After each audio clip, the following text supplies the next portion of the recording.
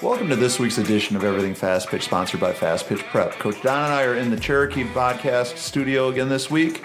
Happy to be back together, Don. No remote, no phone, no long distance this week. Good to have you in here, Tori. Back again. I love it. I'm excited. I think obviously the remote thing is okay for when we have to, but there's nothing quite like being in the studio and us getting a chance to knock around some ideas and interact a little bit before we get started. So for our listeners, this is episode number 70. Sweet. So we've been at this for quite a while. We're going to continue our systematic asking of all of you to ask your friends and people that you know that are Fast Pitch fans to listen to Everything Fast Pitch, to like, rate, review, subscribe, all that good stuff. You can find a link to the podcast right on our website at fastpitchprep.com. It's easy. Or you can also find the podcast on all the podcast servers now, Stitcher, Apple, iTunes.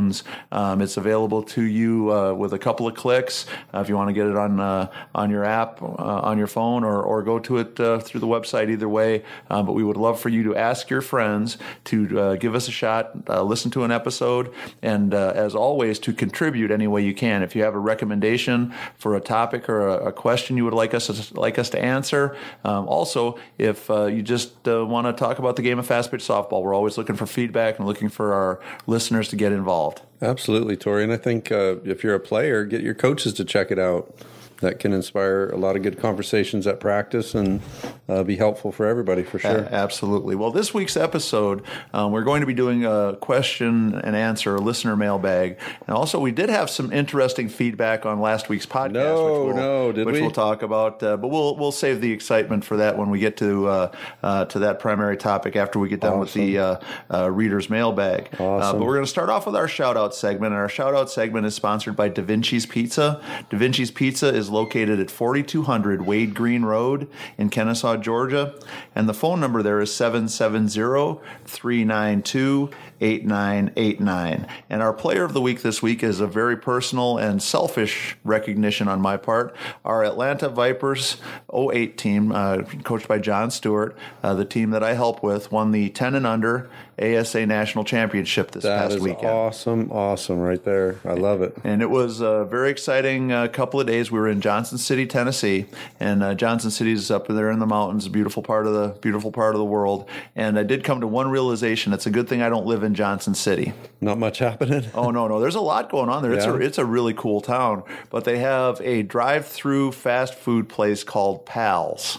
And Pal's features, very fundamental food. Burgers, hot dogs, and burgers, and hot dogs. Are they but the burger, home style? Yeah, but the burger is the biggest, fattest, best tasting burger I've had in a long time. I'm getting hungry. Yeah, and so the good news was we were up there for 4 or 5 days, so I had a chance to eat there 4 or 5 times.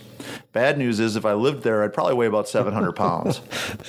It's not a bad thing to eat well. Yeah. Well, eat well and eat happy are two different things, right? Though. And so I've spent a little bit of time trying to work on the eating well part. But Pal's, there's a shout out for you. If you're in the Johnson City area, if you're one of our listeners up around Johnson City or Knoxville, if you know what we're talking about, please chime in. You can help us spread the word about that wonderful place that you got right there in town. But so our team ended up going undefeated through the tournament, but played an exciting championship game. We beat a team, Carolina Elite, in tiebreaker in the that's what it's all inning. About right there. I love it. And we got down early. Their pitcher was pitching really well. Then we started chipping away and slowly but surely got back in it. They were up 6-0, and then we kind of whittled our way back in. We ended up going up 7-6 in the top of the 7th, and we're very close to getting out of the game there. But then they tied it up, and then we got 2, and they only got 1. But they had the tying run at third and the winning run at first when one of their hitters hit a ball deep to right field, and our outfielder, Katie Maddox, went back and made a really good over-the-shoulder catch. It was one of those to finish the game, yeah.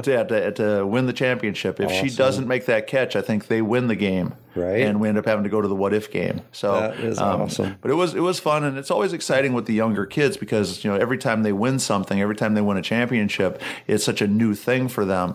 And so for those of you that are coaching younger players, it doesn't have to be winning a national championship for you to see that smile smile and see that glow. I think for most of those kids, winning any tournament or winning a game even just has that happy feeling attached to it for them. So, but it was a lot of fun, and so we're going to recognize the Atlanta Vipers 08 Stuart as our team of the week this week for their success at the 10 and under national championship. Good job, gang. Yeah. And it was a lot of fun. So, Don, you won a couple of national championships. Kind of the same feeling? We did. And I know that was back in the 90s at Kennesaw State. We won a couple national championships, and I wish that feeling on everybody. And that, as you talk about it and describe the game and the look on the kids' faces, that's something that I wish on everybody that works hard, anybody that works that hard at any sport. But, for this softball game, I wish that on all of them, because it's, there's nothing like it to win the last game of the year. And, that's a special time for everybody. So no doubt about it. That's awesome. I love it. So we appreciate the people up in Johnson City. It was a great tournament. If you get a chance to take a team up there, I would certainly recommend it. They did a really good job, first class event, and it was a lot of fun. So that leads us into our listener mailbag this week. We've got 6 really good questions we're going to work on. The mailbag is sponsored by B. Sampson Inc. B. Sampson Inc. is our interior trim specialists. They specialize in doors and windows, custom closets, built-in bookcases, crown molding, and post and beam ceilings. B. Sampson Inc. will meet or surpass your woodworking needs. They're located in Loganville, Georgia. The phone number there is 404-569-5034. If you get in touch with Brett Sampson and tell him that you heard about his company on Everything Fast Pitch, or mention Everything Fast Pitch or Fast Pitch Prep, we'd appreciate it. He's been a longtime supporter and is a fast pitch guy that we would love for you to contact if you have any needs for any of those kinds of things. So, Don, you ready for some questions? No, let's do this. I'm excited. He said we had a bunch, and we're going to get them. All right. So, question number 1 is: if you could only do 4 hitting drills for pregame warm-up, what would they be? Ooh, that's good right there. So, you want to ping pong them? You want to give us one, and I'll give us one? Sure. No, I'd be excited to do that. So, in pregame, I guess kind of the facilities limits us sometimes. But if there are cages that are available, I know for sure any type of front toss, whether it's full arm motion or seated, half motion, front toss I think is something that I would love for all the kids to get a chance to do. Facilities don't always let us, but right. That's well, and I think there is a shortcut you can use now. There's several companies that are selling wiffle balls that are very collapsible and very limited flight. Skills is one. I love the Skills ball. For anybody who is not familiar with the Skills, it is a ball that's kind of divided in half. Half of the ball is black and half of the ball is yellow. When you hit it, it flattens out pretty good, so it'll fly a little bit. If you hit it well. But the thing that I really like about it is when you toss that Skills ball, you can spin it so that the yellow side and the black side spin on a north-south axis. So the yellow side is on the inside to the hitter, and the black side is to the outside. And I think that visually helps hitters see the inner half of the ball. As hitting instructors, we spend a lot of time talking about hitting the inner half, and I think that Skills ball is great. Bonet came out with a new full-size softball, collapsible wiffle ball that I saw when we were out in Colorado. It's all one color, but it's one of those things that I threw it at somebody as hard as I could from about 3 or 4 feet away, and they felt the impact of the wiffle ball, but it didn't hurt. Lighter than a Skills? Yeah, about the same. About the same. And so, so I think that's something that you can find now to allow you to do something like front toss that's going to help hitters get locked in. So for me, I always like to start off with soft toss, side toss. I think it's a great way to work on timing, a great way for our hitters to kind of get in the rhythm, kind of work themselves up to a ready mindset. And I think that it's something that everybody should have a bonet or two. And if you have that bonet, you can certainly set that up and use it as a easy station, something that's going to be very simple, and something also that the kids can work on themselves. The one thing that I tell everybody, though, when we do soft toss or side toss pregame is we try to mix in some different locations. We don't want every ball to be right down the middle, right over the heart of the plate. Straight into the center of the bow net. Because we're working on getting ready for game action. And so I think whether it's front toss that you mentioned or soft toss, we still want to make sure that we're working inside, outside, high, low, mixing in some pitches that kids should not swing at. So just like they would be ready to not swing at a bad pitch when they're up at the plate, they're kind of warming that up. Sure, absolutely. No, as you say that, Tori, I'm envisioning us with the tee and or with the side toss moving the plate to let the bow net be right field or let the bow net be left field. Right. Like you said, obviously not just letting them hit it back up the middle. Right. So I think that's great advice for sure. So another one for you.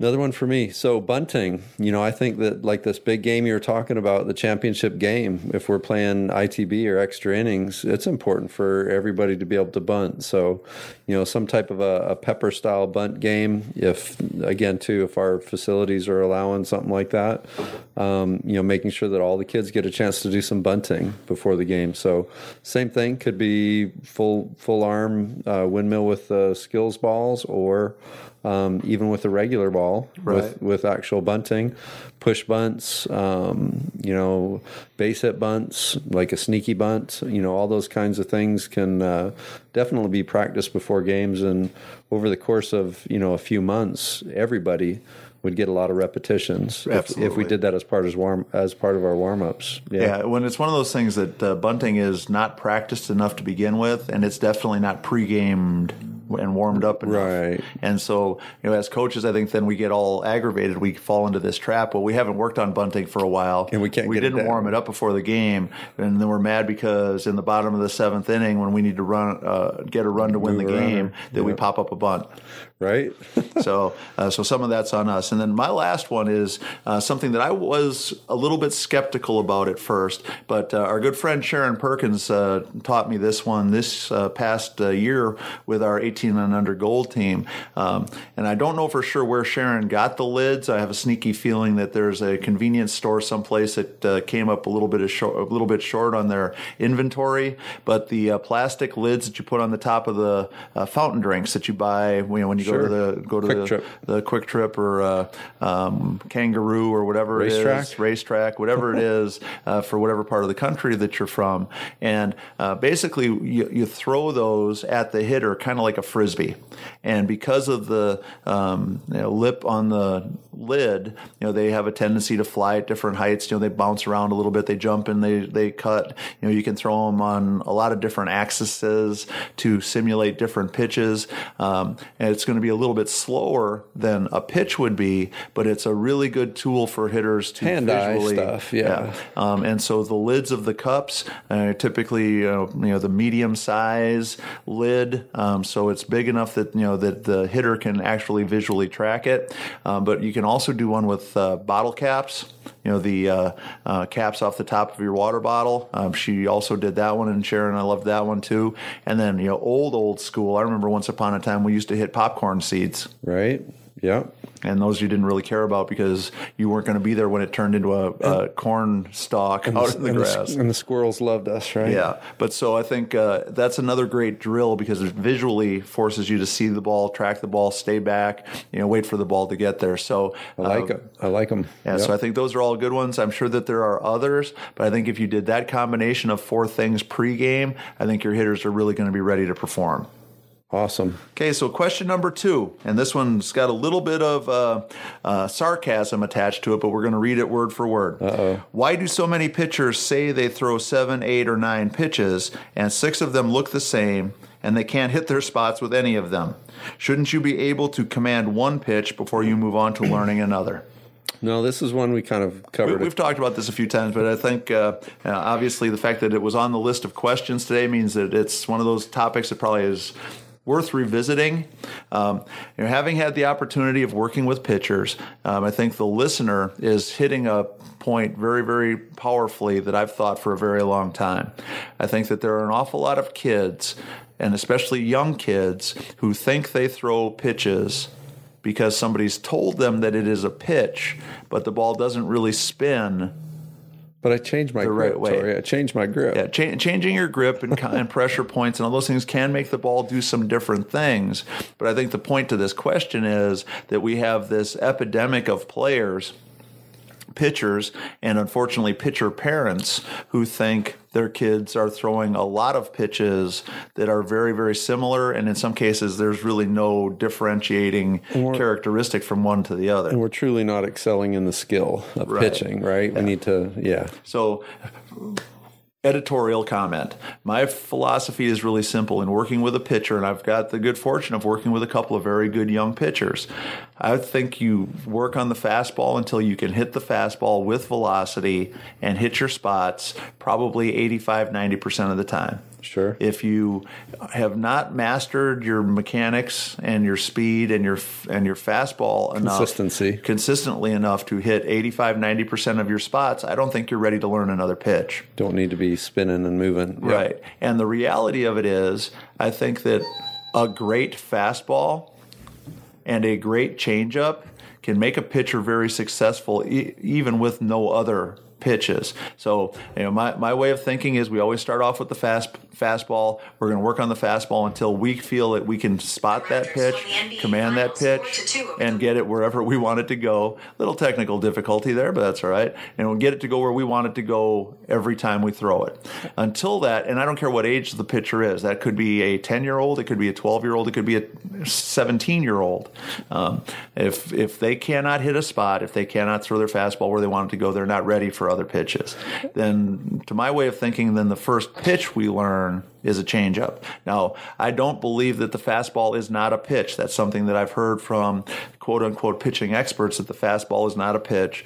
But I disagree with that sentiment. I think the fastball is, if we can hit spots and do it consistently. And then I think we need to learn the changeup next. I was going to say, you can call it and term it whatever you want. That's going to be your first pitch that you learn. Right. And just as you said, Tori, if you can't hit your spots and you can't move it around, hitting your spots, you're not going to be successful. And there's no sense in changing gears and trying to create different movements.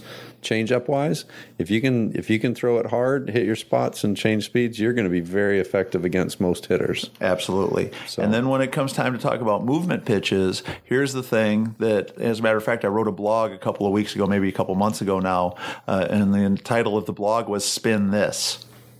And the idea is that if a ball does not spin correctly, it's not the pitch that it's supposedly being given credit for being. If it does not have top spin, if it's not spinning correctly, it's not a drop ball. Now, that doesn't mean that it's not moving. A high fastball is not a rise? Yeah, and if it's not spinning on a flat axis either to the right or to the left, it's not a curveball or a screwball. And if it's not spinning on a flat axis going backspin, it's not a true rise ball. And we're not teasing anybody. No, but part of the thing we want you to think about is there are some pitchers who throw balls with unusual spins that do get movement.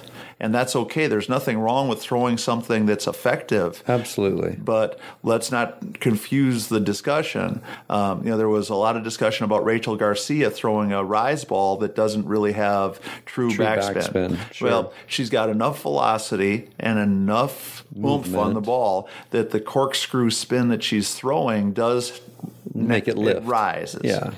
But it's not the true straight up at the last second rise ball that we talk about when we talk about the rise ball. Doesn't mean that it's not a good pitch. Doesn't mean that it's not effective. But it's not a rise ball. And you can name it and call it whatever you want, right? Yeah. Yeah. And so to me, to kind of get back to the listener's question, I think that when young players specifically, when somebody comes to you and starts talking about, they've got 17 pitches or whatever it is, whatever the crazy number is, to my way of thinking, it can go up, it can go down, it can go right, it can go left, and it can change speeds. Right, a drop inside, a drop outside, same pitch, right? Right, a drop inside, a drop outside is a drop. Pitch. It's a pitch. And an inside curveball or an outside curveball, whether it's still a curveball. And a high rise, low rise, middle rise, inside rise, outside rise is still a rise ball, assuming that it's got back spin. That's three pitches. or it's really one pitch. Oh no, I mean a total. Yeah, Drop. Yeah, we're up to 3, Yeah. and then I can't remember Drop, which one. curve, and rise. And so then we got screw. And now screwball is a very challenging pitch because that spin to get the flat spin Opposite of your curve. opposite of your curve is it's a challenging, complicated movement. That's number 4. And we'll say 5 because we're going to count the fastball Fastball. Okay. 5 and changeup. is 6. After that, that's it. And so the drop curve, the screw rise, the scries, all that stuff. Off-speed drop. Those are all pitches, but they're not different pitches. Right.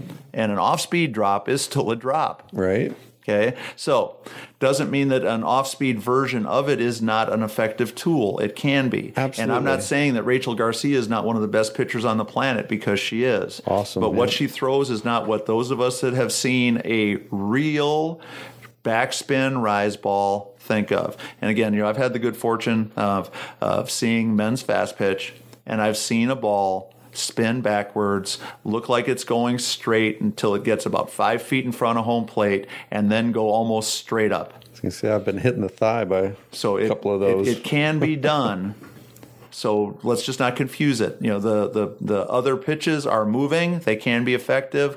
But anyhow, so to answer your question, yes, they should learn one before they learn the other. They should perfect one before they move on to another one. And having 6 average pitches that don't really do what they're supposed to do is not a very good recipe for success. And I think it's okay to have those days when you goof around with spins, Tori. But again, if we're looking to be prepared to compete against other people, your advice is perfect. We need to make sure the fastball change and then move forward from there. And my sequence is really simple: fastball, changeup, drop ball, curveball, screwball, rise ball. That's the sequence I would teach if I was teaching somebody from scratch, because I think that the true rise ball is such a difficult pitch that we need to count on our other pitches to be leading to our success. Be sharp, yeah. And a rise ball that spins with corkscrew spin that goes over the heart of the plate is not a rise ball; it's a home run. Right. No, I know. I had that conversation with a pitcher tonight, and they said, the most challenging thing for them is to actually get up underneath the ball. A screwball is a little bit easier. So to your point, rise ball's last, I think. Yep. All right. So here's our next question. I've always been an assistant, but never a head coach. What type of rules do you set for parents prior to the season? What do you do with an awesome player who has a very negative parent? Wow. So let's start off with the rules first. Yeah, rules. I think, Tori, that you've got to have them. You've got to set guidelines and expectations, both of the players and the parents, and that can be something that as you're creating those, you can add to them and amend them, right? To sit down and make a list of the things that are important to the group and to the group's success in the eyes of the coach, I think is really important. And that's for everybody to be going into the season with both eyes open and just to be fair and honest to everybody. And we talked a little bit about the seasonal commitment that we're all about to make, and if those things are spelled out comfortably and clearly at the beginning of the season, then our expectations aren't going to be falling short. So, yeah. And I think for any beginning coach, those expectations going in are really important to be set. If you are going to base playing time on practice attendance or being on time, I think you need to lay those things out. If you're going to rotate players during pool play, but then play your 9 best players in championship play, I think you need to lay those things out.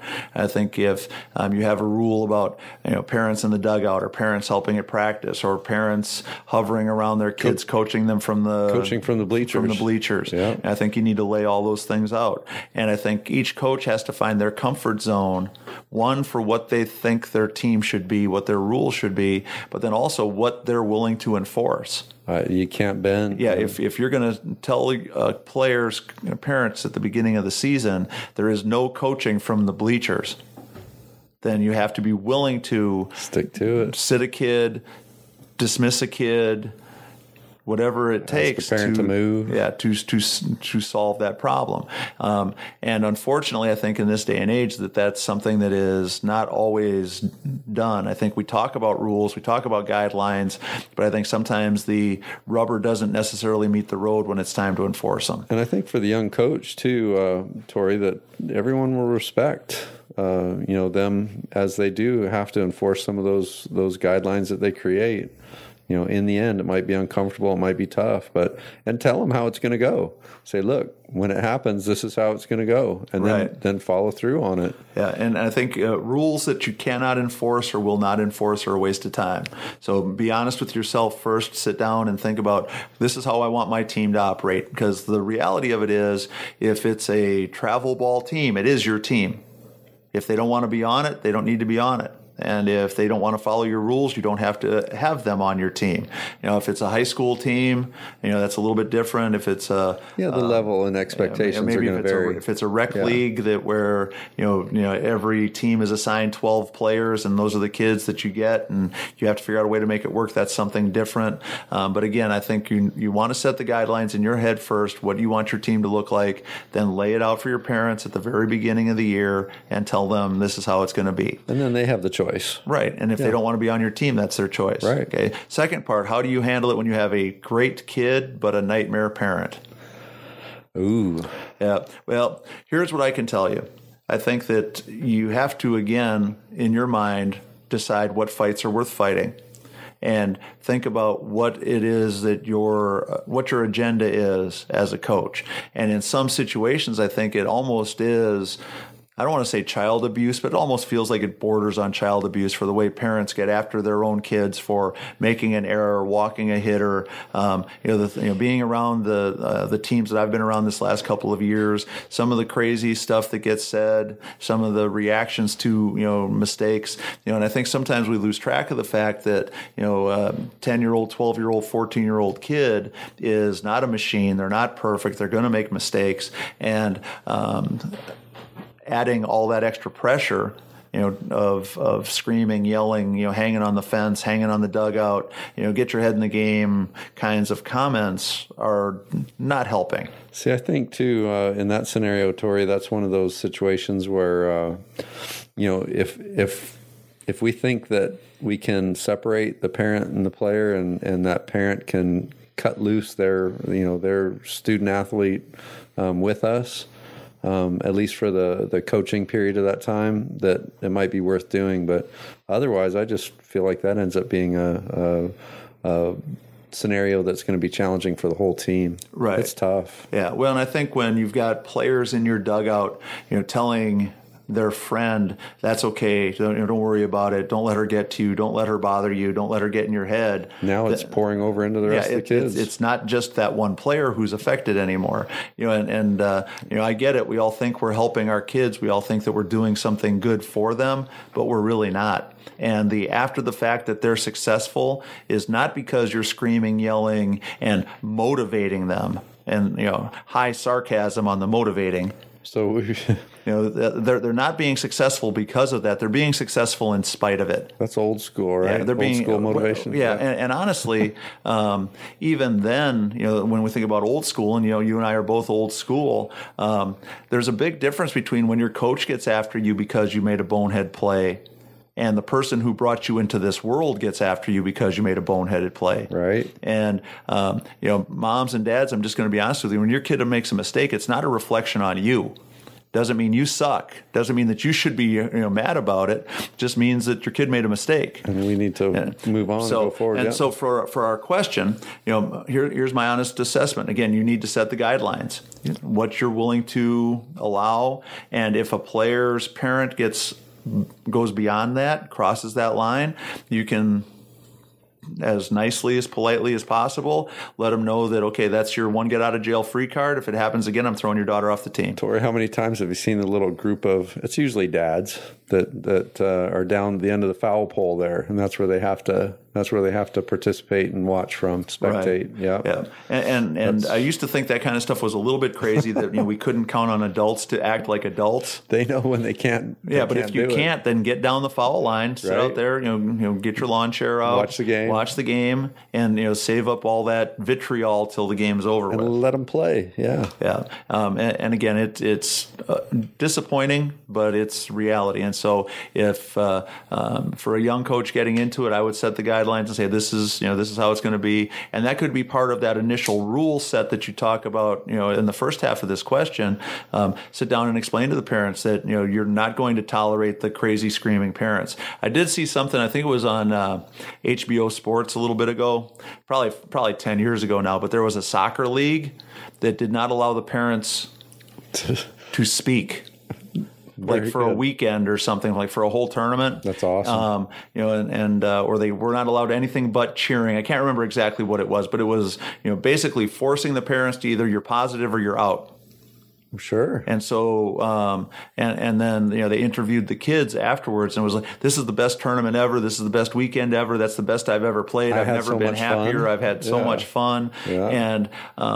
And to see the looks on some of the parents and of their kids, kind of letting them know that what they're doing isn't working was interesting. But so from a coaching perspective, set your rules, set your limits, think about what you can tolerate. Stick to it. And if you're walking away from a game going, that woman is batshit crazy, or that guy's completely out of his mind, I can't believe it, or thank God that's not my kid that I'm going to have to time to make a change. Then I think it's time to think about making a change. And it's sad for that player, but sometimes I think that you probably don't solve the problem. If you cut a player because her parents are crazy, probably doesn't make that kid's life any better, but at least you don't have to be witness to it. And also too, to talk to the parent, Tori, about how being a part of this program and this team and your coaching style is going to benefit their daughter, right? And talk them into that concept, I think is going to be helpful as well, so they can cut loose and let you coach them. Right. Yeah. And hopefully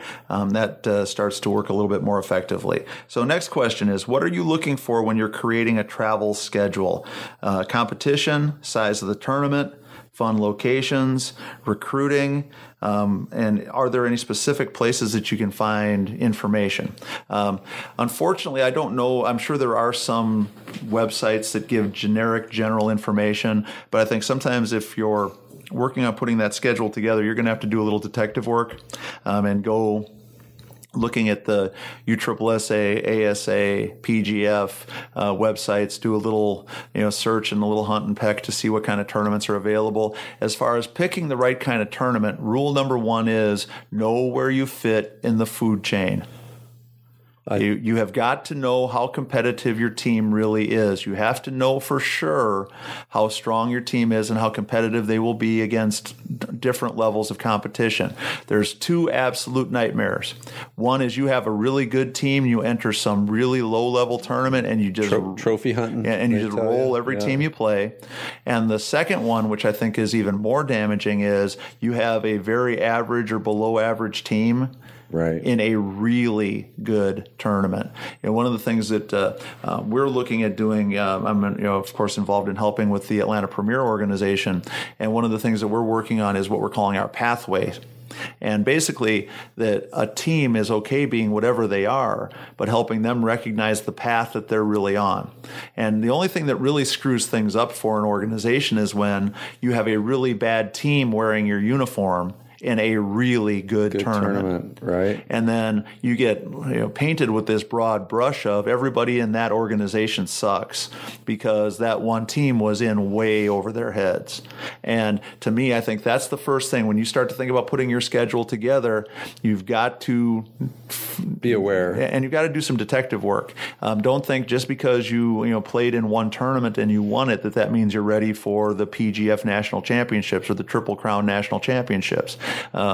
You might be, but you need to do a little bit of detective work to make sure. Tori, I think what you're saying is exactly true. In early tournaments every year, it seems that there's so many groups that are in many of these tournaments that don't know where they fit, and they haven't done any of that detective work, and it becomes tough. And some of the really high end teams also too are like, wow, we expected there to be, better competition. Right. There. So and that's going to always be relative. You can have, our gold team this year, we played in a couple of tournaments early in the year where we played other teams that are good teams, but, we're nowhere near our level of Sure. ability. And so we had some mismatches, even though we were playing, pretty good teams. But there are some opportunities or situations where you might play a team that is so far below your level that it's no fun for everybody. Right. And I've seen, a handful of times this year where if a team didn't take pity and have runners leave base early, step off the base to get called out, that some games might have never ended. Right. And that's no fun for anybody. When you start getting up into we scored 10, 12 runs in an inning, and we could do it every inning if we wanted to. There's no benefit in that. So that's the first thing when it comes time to make out your schedule. So now once you know where you fit in, so you've got a good A-level travel team and you have some kids that have aspirations of playing college softball, then we have to start looking at showcase tournaments that are going to get them in front of college coaches. You have a really average B-level team, but your kids are really enthusiastic and they want to play, then I think you can find... check it out. Yeah, but maybe... like here in the Atlanta area, there's Legacy, which is a very big, very high-level showcase. And not every team in the Atlanta area or really from this region should be entering that tournament because they're going to get rolled. But there are other showcases that are maybe just a little bit below that, maybe a little bit less nationally competitive. And so you're going to have an opportunity to accomplish the showcasing part of it, but maybe not have to play against the same level of competition. No, I think that's good advice for sure, Tori. Yeah, and the other thing, and this is very, very difficult, but something that I think we've talked about in the past. We've been beating the drum about our recruiting seminar, our online recruiting seminar. Part of the challenge for setting a travel ball schedule, if recruiting is on your agenda, you have to make sure you have some idea of, one, if you have players who are truly recruitable, if they are really college players or college prospects, and two, what kinds of schools they really fit in. And so if you have a better idea of what kind of players you're coaching, even though they say they want to play college softball, if you get informed enough, if you learn enough to know that, okay, she says she wants to go to Florida, but that's a pipe dream, there's no chance in the world she can play there, then you can be selecting tournaments that Florida might not be recruiting at, but maybe Florida Tech Sure. or Florida A&M or a junior college from Florida or something that's a little bit more fitting for what that player's skill level is. And I don't mean to bash anybody because those are all good programs. Absolutely. But there's a big difference between the University of Florida and Florida Tech. Sure. Well, and part of the seminar would help describe, how it can be beneficial to be at those schools that you just identified, at their camps and clinics, maybe Right. rather than, going two and out at a big legacy tournament. Right. Yeah. So before you fly down to Disney to play in the Diamond 9 showcase with no idea that your team really is worthy of that or capable of playing at that level, do a little bit more detective work too. The other one, the fun locations, that kind of thing, I think there's always some room for that kind of thing on any team schedule. For our teams this year, for the big girls and the little girls, we went to Oklahoma City. And we went there because we knew it would be a great experience. It was a great experience for the little kids. They played great, played some great competition and had a great week. For the big girls, it wasn't very much fun because we got rained out, but they still got a chance to go to some College World Series games and have some experiences that way. So I think the fun location thing is something that I would always build in. And the other thing I would build in is if you can incorporate something educational, something service-wise, something socially valuable while you're there. If you are in Washington, D.C. or somewhere around Washington, maybe you go to the Vietnam Veterans Memorial. If you go to Oklahoma City, you need to go down to the Murrow Building Memorial and let your players know about that and understand what happened there. If you're in any one of hundreds of places, there's going to be things that are socially important, that are educational, that kids can take advantage of. And so I think building those kinds of things in is a really good idea too. bunch of museums, all that. Yeah, Yeah, I love it. and so I think that there's lots of things to consider. And again, like I said, I'm not sure that there's one local or a singular website that would give you tons of information about different things. But I think with a little bit of detective work, a few phone calls, and a little time on the Find internet, out who's running those tournaments, right? and make some phone calls. And if you call the tournament director and say, okay, we're curious about your tournament, what kind of teams typically play? And you say, well, we're a first year team. We were pretty good. We finished second. We finished second in our league, and we won the Ernie Smith Memorial corn roast tournament last week. Yeah. Then that tournament director can kind of give you an idea. Well, okay, we've got 15 of the 20 best teams in your age group in the country coming to play. Right. So if you hear that they've got 15 of the top 20 teams in the country coming, and you're not sure you're the best team in your county, right, then I think you could start looking for a different tournament. Sure. Okay. So question number 5. What should you look for when trying to find a hitting instructor? Another one that we've talked about a little bit in the past, but one that I think is worth revisiting because the question came up. Yeah, no, I think that's always a great question, Tori. And again, we are both hitting instructors, so we're in that mode.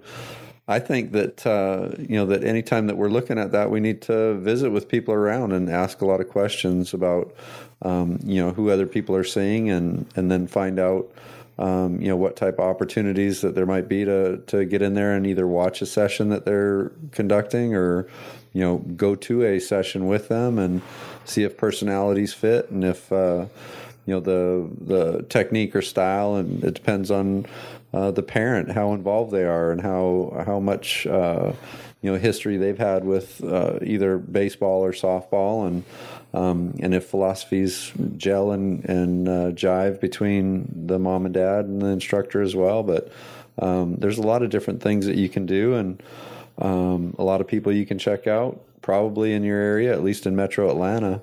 But you need to get out there and see if the personality is going to be appropriate for your son or daughter, and kind of work from there. Right. Well, I think we can safely say probably almost any place in America you can find a quote-unquote hitting instructor. Professional hitting instructor. Again, the level of professionalism and expertise is going to vary from person to person and instructor to instructor. A couple of things that I think are important, and things that I think good instructors do, is they have a long-range vision. It's not a Band-Aid approach. It's not solve one problem and create another one. It's not rip the Band-Aid off and hope that somehow the problem is going to miraculously heal itself. I think that I would be looking for somebody that, from my conversations with them, from watching them work with my player or other players, that you could see that there is enough knowledge and experience to troubleshoot problems, but also to have an overreaching philosophy that takes my player to a higher level. Sure. And allows them to, fulfill their potential. And unfortunately, I think hitting is one of those areas where so many instructors spend all their time putting out fires that they never solve the problem of why the fire is getting started to begin with. So one week she's dropping her hands, and the next week she's pulling her shoulder, then the next week she's turning her head, then the next week she's stepping in the bucket, then the next week she's, whatever. And so, 15 weeks in a row, we come back with a different problem, when the cause root reason for why all those problems exist is something that a knowledgeable hitting instructor is going to probably see and help to correct early on, versus I can see that this is screwed up, but this is what they say is the problem, so I'm going to fix the latest problem instead of the real problem. And I think, Tori, what you're talking about too comes with time. So, and I'm not saying you need to shy away from young instructors, but over time, I think that's something that is a little easier for us to identify issues and things. Yeah. Well, and the one thing that we see a lot in our area is great players don't always make great teachers or great instructors. Now, that's not always true. Might over time, but there are some young hitting instructors that I think are really knowledgeable and doing a great job. But there are others who I think, because of their lack of experience, think that every player can be like them. Sure. And so, they kind of approach it like, well, I did this and I was great, so I think you should do this and you'll be great. Right. And unfortunately, not every kid is 5'10" and 175 pounds of muscle. Right. Not every kid is a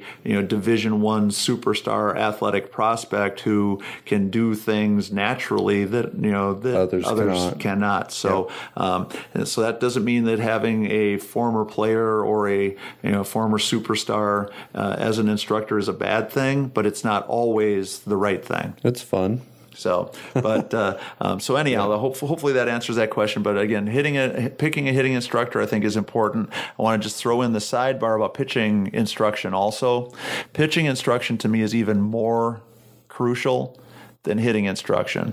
We've talked about this in the past, that if somebody is really screwed up in their philosophies about hitting, chances are they might make the player a worse player, but they're probably not going to cause any kind of physical injury, any kind of damage. Yeah. A bad pitching coach can ruin a pitcher's career.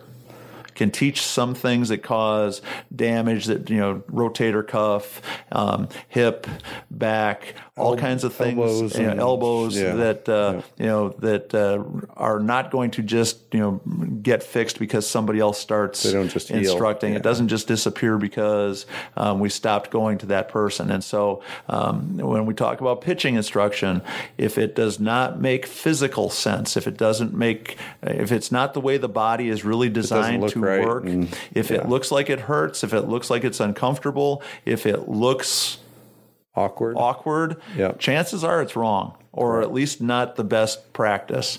And again, this is another one of those things that I've seen a handful of pitchers that have been really successful doing some things that are really hard to imagine. But I think overall pitching instruction is important too, so we want to make sure. So, and then our last question in the mailbag. What do you do with a player that has been going to a hitting instructor for a while, but that player still isn't hitting? Ooh. Now, we've talked about this one again, too, a couple weeks ago, but I think we'll revisit it. Here's my take on it. I don't think any hitting instructor is a miracle worker. And I think we have to always understand that depending upon where a player is going to have a lot to say about how quickly they progress and how quickly they can. I was going to say it's case by case. Yeah, it's going to be a player by player situation. And, thing that we talked about a couple weeks ago was the parent who couldn't understand how from lesson to lesson you couldn't see marked measurable improvement from week to week. And we talked about how when your daughter signed up for Taekwondo, they had never Taekwondoed before, and it took forever for them to learn the skills and get proficient enough that they could compete. Well, in our game, we send a hitter to a hitting instructor because something's wrong. And something that's wrong for the reason that they've been doing it wrong for months or years or many years. And we expect that bad habit to miraculously disappear and be replaced by a new habit. So I think you have to be realistic. If you send somebody to a hitting instructor who is a train wreck, who has a lot of very major flaws, if you're expecting instantaneous instantaneous results, I think you're in for trouble. And one of the things that I talk with all my clients about is my goal is to make you a better hitter for the long haul, forever. I want you to fulfill your true potential. And there are times that definitely feels like one step backwards, one step forward, two steps back, one step forward, because the unlearning of the bad habits not a snap of the finger. Right. And it's not going to happen in one 30-minute lesson. And it's definitely not going to happen in one 30-minute lesson and then see a noticeable difference 2 days later with no additional practice when they're playing in a game against a pitcher who's trying to strike them out. So, Tori, I think with that being said as well, there's a lot of other people that have input in some of these batters' routine as well, because they see us, speaking for myself, particularly, but I'll see a player and we'll have an hour workout. Things will be good. We'll make some strides forward. And then if they're hearing something different when they go to their travel ball coach, their high school coach, or their parents, if they're hearing, or their friends, if they're hearing a different message, or they're all about emulating what someone else is doing, it's going to take a lot longer to fix or get back to, like you said, a really solid philosophy or a good structure for their progression. But the once a week thing is nice, but they've got to put to good use what we give them when they get here. And for the parents, you need to, in my opinion, you need to have somebody that you trust, right, and give them some time to work on these things, and then support and back up what we share. Yeah. Well, and I think the other thing that I would tell people is, as you're evaluating whether a hitter is improving, don't try to judge just by the games and just whether or not they're getting hits.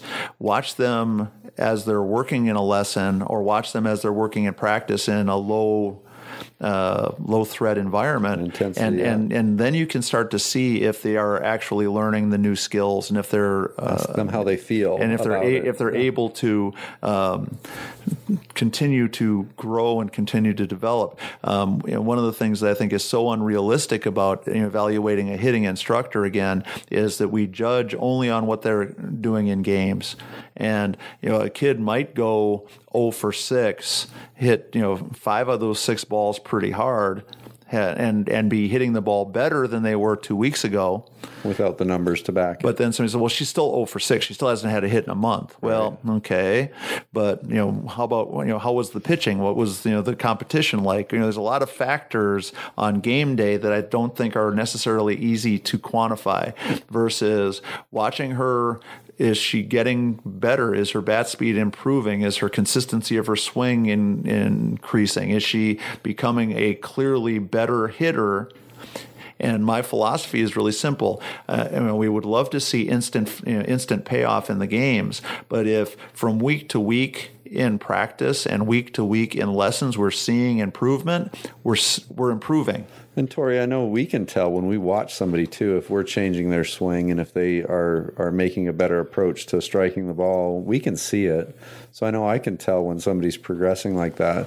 But usually if we have a new student that's been having issues or trouble, they are probably not getting a lot of opportunity in the game time either. Right. So they might be getting 1 at bat Saturday morning and then 1 at bat Saturday night. And then on Sunday they say, okay, well, we're going to give you a shot for this game, and you get 2 at bats because you're hitting 9th in the lineup. That's really tough to get on a roll when you're getting 4 or 5 bats at a weekend, and it's tough to engage into a good new mode. So it's tough to hit stride. Right. Well, and I think kind of the advice I would give people is, as you're evaluating whether your hitting instructor is helping or not, is honestly think I can teach every kid to be a better hitter. Sure. But I can't guarantee that they're ever going to get a hit in a game. Right. I mean, I can't guarantee it. They might never get a hit in the game, but I can tell you from week to week that they are improving. I can see in their performance in that lesson that they are definitely improving. They are learning. They are gaining the knowledge and the physical strength and the ability to become a better hitter. Consistency. And if they continue to do that, eventually the getting hits in the game and being a successful game day player will come. But it doesn't come from them going up there going, "Oh my God, I have to get a hit." Yeah, mom and dad are going to be upset. Yeah, and the discussion we had the other day, basically being told that I must not be a very good hitting instructor because they've had 2 lessons 6 weeks apart and they're not any better. Right. Like, well, I'm good, but I'm not Jesus Christ. I can't lay my hands on your daughter and make her a great hitter. You got magic dust. Yeah, I mean, so the Harry Potter school of hitting instruction just doesn't exist as far as I know. So thank you very much for those questions. Hopefully everybody enjoyed our discussion. We're looking for more, so please, listeners, contact us at everythingfastpitch@gmail.com. We would love to continue to answer your questions. We love the fact that you're contributing to the content for the podcast. It's another clear indicator to us that more and more of you are listening and more of you are paying attention. So that leads us to our primary topic this week, Don, and it's sponsored by Elite Sporting Goods. Elite Sporting Goods is located at 905 Grayson Highway in Lawrenceville, Georgia. The phone number there is 678-377-0270, and you can also contact them at elitesportsorders@yahoo.com. Elite handles all fast pitch equipment, uniforms, spirit wear, team packages, everything you can imagine. So, and again, John Stewart is the owner. John and I are good friends. I help with a couple of his teams, including our team of the week this week, which was the team that won the national championship. So, Don, last week you gave me an opportunity to vent a little bit, and my venting has led to some blowback. Uh-oh. So vent number one was, if you're on a team, be on a team until the team is done. And my aggravation was with players ducking out early of the national championship tournaments, booking early flights to go on vacation, or booking early flights to leave the tournament because they didn't think the team was going to do very well, and basically didn't bet on the team to be successful. And so then when push came to shove and the choice was change my flight and be a part of the team, or start the early vacation, go on vacation and not be part of the team, they chose the one that I can't agree with. Well, one of our listeners contacted me, and basically her point was, how dare you question someone's commitment to their team, because you don't know what's really going on. You don't know. Every team is different. Every situation is different. And you can't judge or throw a blanket statement out there saying that a player who leaves their team early is wrong. Tori, I think we kind of covered this a little bit earlier in one of our questions, right? We set some expectations and some guidelines for being a part of a team. And, as far as I can tell, when we commit to being on a team, we're on the team, and I don't see where that changes. Right. Obviously, if there's unforeseen circumstances, I mean, we're compassionate to if it's a situation where a coach has just like gone completely around the raving lunatic bend. Right, and it happens, and that might happen. So I will give the responder, a little bit of credit, because again, yes, I can imagine that there could be a situation where it's warranted. But I'm going to tell you, I think that is by far the real exception and not the rule. And what I was ranting about last week was, I love this team. I love my team. I love my team. I'm sorry. This is the greatest team I've ever been on, but I'm going on vacation. Take it or leave it. Attitude. You're my best friends. We're going to be best friends forever. I can't imagine, ever being on a different team. You're the best coach I've ever played for, but I didn't think we'd be playing, so I booked an early flight. Something came up. Yeah, I mean, and now if something does come up, somebody dies, somebody's sick, I get that. That's totally understandable. I get that 100%. We just found something else we could do. But it's like when somebody cancels a hitting lesson because it's grandma's birthday, and your response is, so it's her first one? Right. You didn't know it was her birthday when she's 84 years old, you just found out today that it's her birthday. Right. Same thing. Similar thing. If you're on the team, be on the team. If you have an absolutely legitimate reason, I get it, but then your comments aren't, this is the best team we've ever been on. It's the greatest thing I can ever have been a part of. I love this team. I love my coaches, but. Right, but if it is something important, like you said, even Coach Tori and Coach Don are going to support you. Right, there would be legitimate things, but the things we were ranting about are not those things. They are it was easier for you to go on vacation than it was for you to play softball. Right. You decided that going on vacation was more important than finishing your commitment to your team. And so I'm going to stand by my rant from last week, and now that I'm thinking about it, I'm getting fired up all over again. If you're on the team, be on the team. If you don't want to be on the team, don't be on the team. But you can't have 1 foot in and 1 foot out. And if you are taking the 1 foot out, I think you're a quitter. And again, too, when we end up having to pick up players and do other things because people aren't there that are supposed to be there, it's just not as special for the ones that are. And the bottom line is you are hurting people that you supposedly love, supposedly care about, that are supposedly the best team that you've ever been a part of.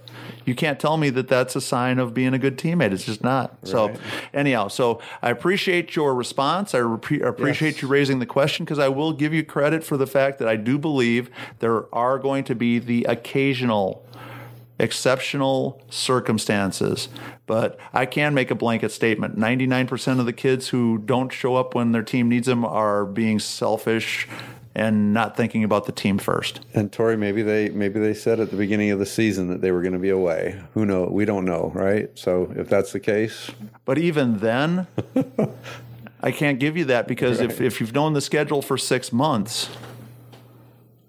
you could have made the adjustment. Wiggle you could have, around it. you could have done the right thing and been there for your team. No, I would be. I mean, I would be too. Yeah. I mean, I drove back and forth to Tennessee 3 times to be there for the team when I'm just an assistant coach because I thought it was important for me to be there. That was more than a few miles, right? Yeah, which was, a 5-hour drive 3 times. Right. And that's just to be the assistant coach. Just to be there. Just to be there. So don't tell me that you couldn't have left 6 hours later.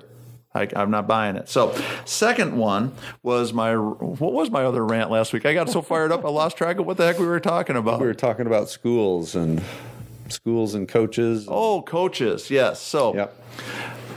I'm going to turn on the sarcasm meter, Don. Uh-oh. So, administrators, if you expect your coaches to adjust to coaching the new players, the millennials, then administrators, you need to start doing some training. Coach Don and I were talking about some very high-powered companies that now, what do they have? Isolation pods or safe zones or something? Yeah, we're gonna have safe zones and safe pods. Where they can go and hide away when they're feeling and hide away when the pressure of work is so great that they can't handle it, that they get to go to their little cubicle or their little pod or whatever where no one can bother them, their safe space. Yep. And I'm shaking my head literally and physically right now thinking about the fact that we've gotten to the point where somebody who works for a company is more important than the company itself. Sure. No, I know. Well, we're catering to something different. Suck it up, Buttercup. Well, and then as well too, the administrators need to help our coaches. Yeah, if we're gonna if we're going to make the statement that a coach who can't change to coach these players, they need to be they need to be trained in how to seminars, how to make those adjustments, guidelines. How do we? Yeah. Right. And again, here's where the rubber meets the road for me. When you tell somebody who a couple of years ago coached their team successfully enough to get to the College World Series with a program that never has had that kind of success, when you tell that coach that they have to change, I think something's a little bit screwed up. But if we're going to expect them to change before you get them in trouble, before you try to fire them, before you tell them that they're going to be replaced or disciplined, then I think we need to start having across-the-board training in how to handle, how to manage, how to accommodate these documenting players. I mean, all of it, top to bottom. Yeah, because I think it's very unfair and very unrealistic to expect a coach to be able to make those changes on their own, especially someone who's been coaching for a very long time and been successful for a very long time. So that leads us down to our coaching tip of the week. Coaching Tip of the Week is sponsored by Kennesaw Mattress Outlet. Kenny Abernathy is the owner of Kennesaw Mattress Outlet, and you can reach him at 678-324-6323. If you contact Kenny and tell him you're a fan of everything Fast Pitch or Fast Pitch Prep, he's going to hook you up. So our coaching tip of the week, Don, is helping our players handle the pressure of the big game. We just had the great experience of coaching the 10 and under national championship game. Yeah. And what I will say is that the way the game started off, I don't think we handled the pressure of the big game as well as we probably would have liked to. Made some mistakes, made some errors. Fortunately, we're talented enough, strong enough, willed, and capable of fighting back and winning that championship game. But what are a couple of things you would tell coaches and players about the big game? The big game, I know. I think that's exciting, and you're going to be able to share maybe some of the things that came about this past weekend for y'all. But, for the most part, you want for the kids to feel like it's just another day. It's another game that they just need to go and do what they've been doing because, we both know that anytime we try and do more, we try and swing harder, we try and throw harder, we try and pitch faster than we normally do, it spoils the mix. And then we tighten up and crazy things happen. So I think it's go out there and do what you've been doing because that's what got us here, right? Right. And of course we know that's what we're supposed to do, but I think sometimes we have to consciously make an effort to remind players and coaches that it should feel like every other game, but unfortunately we talk ourselves into thinking it's not like every other game.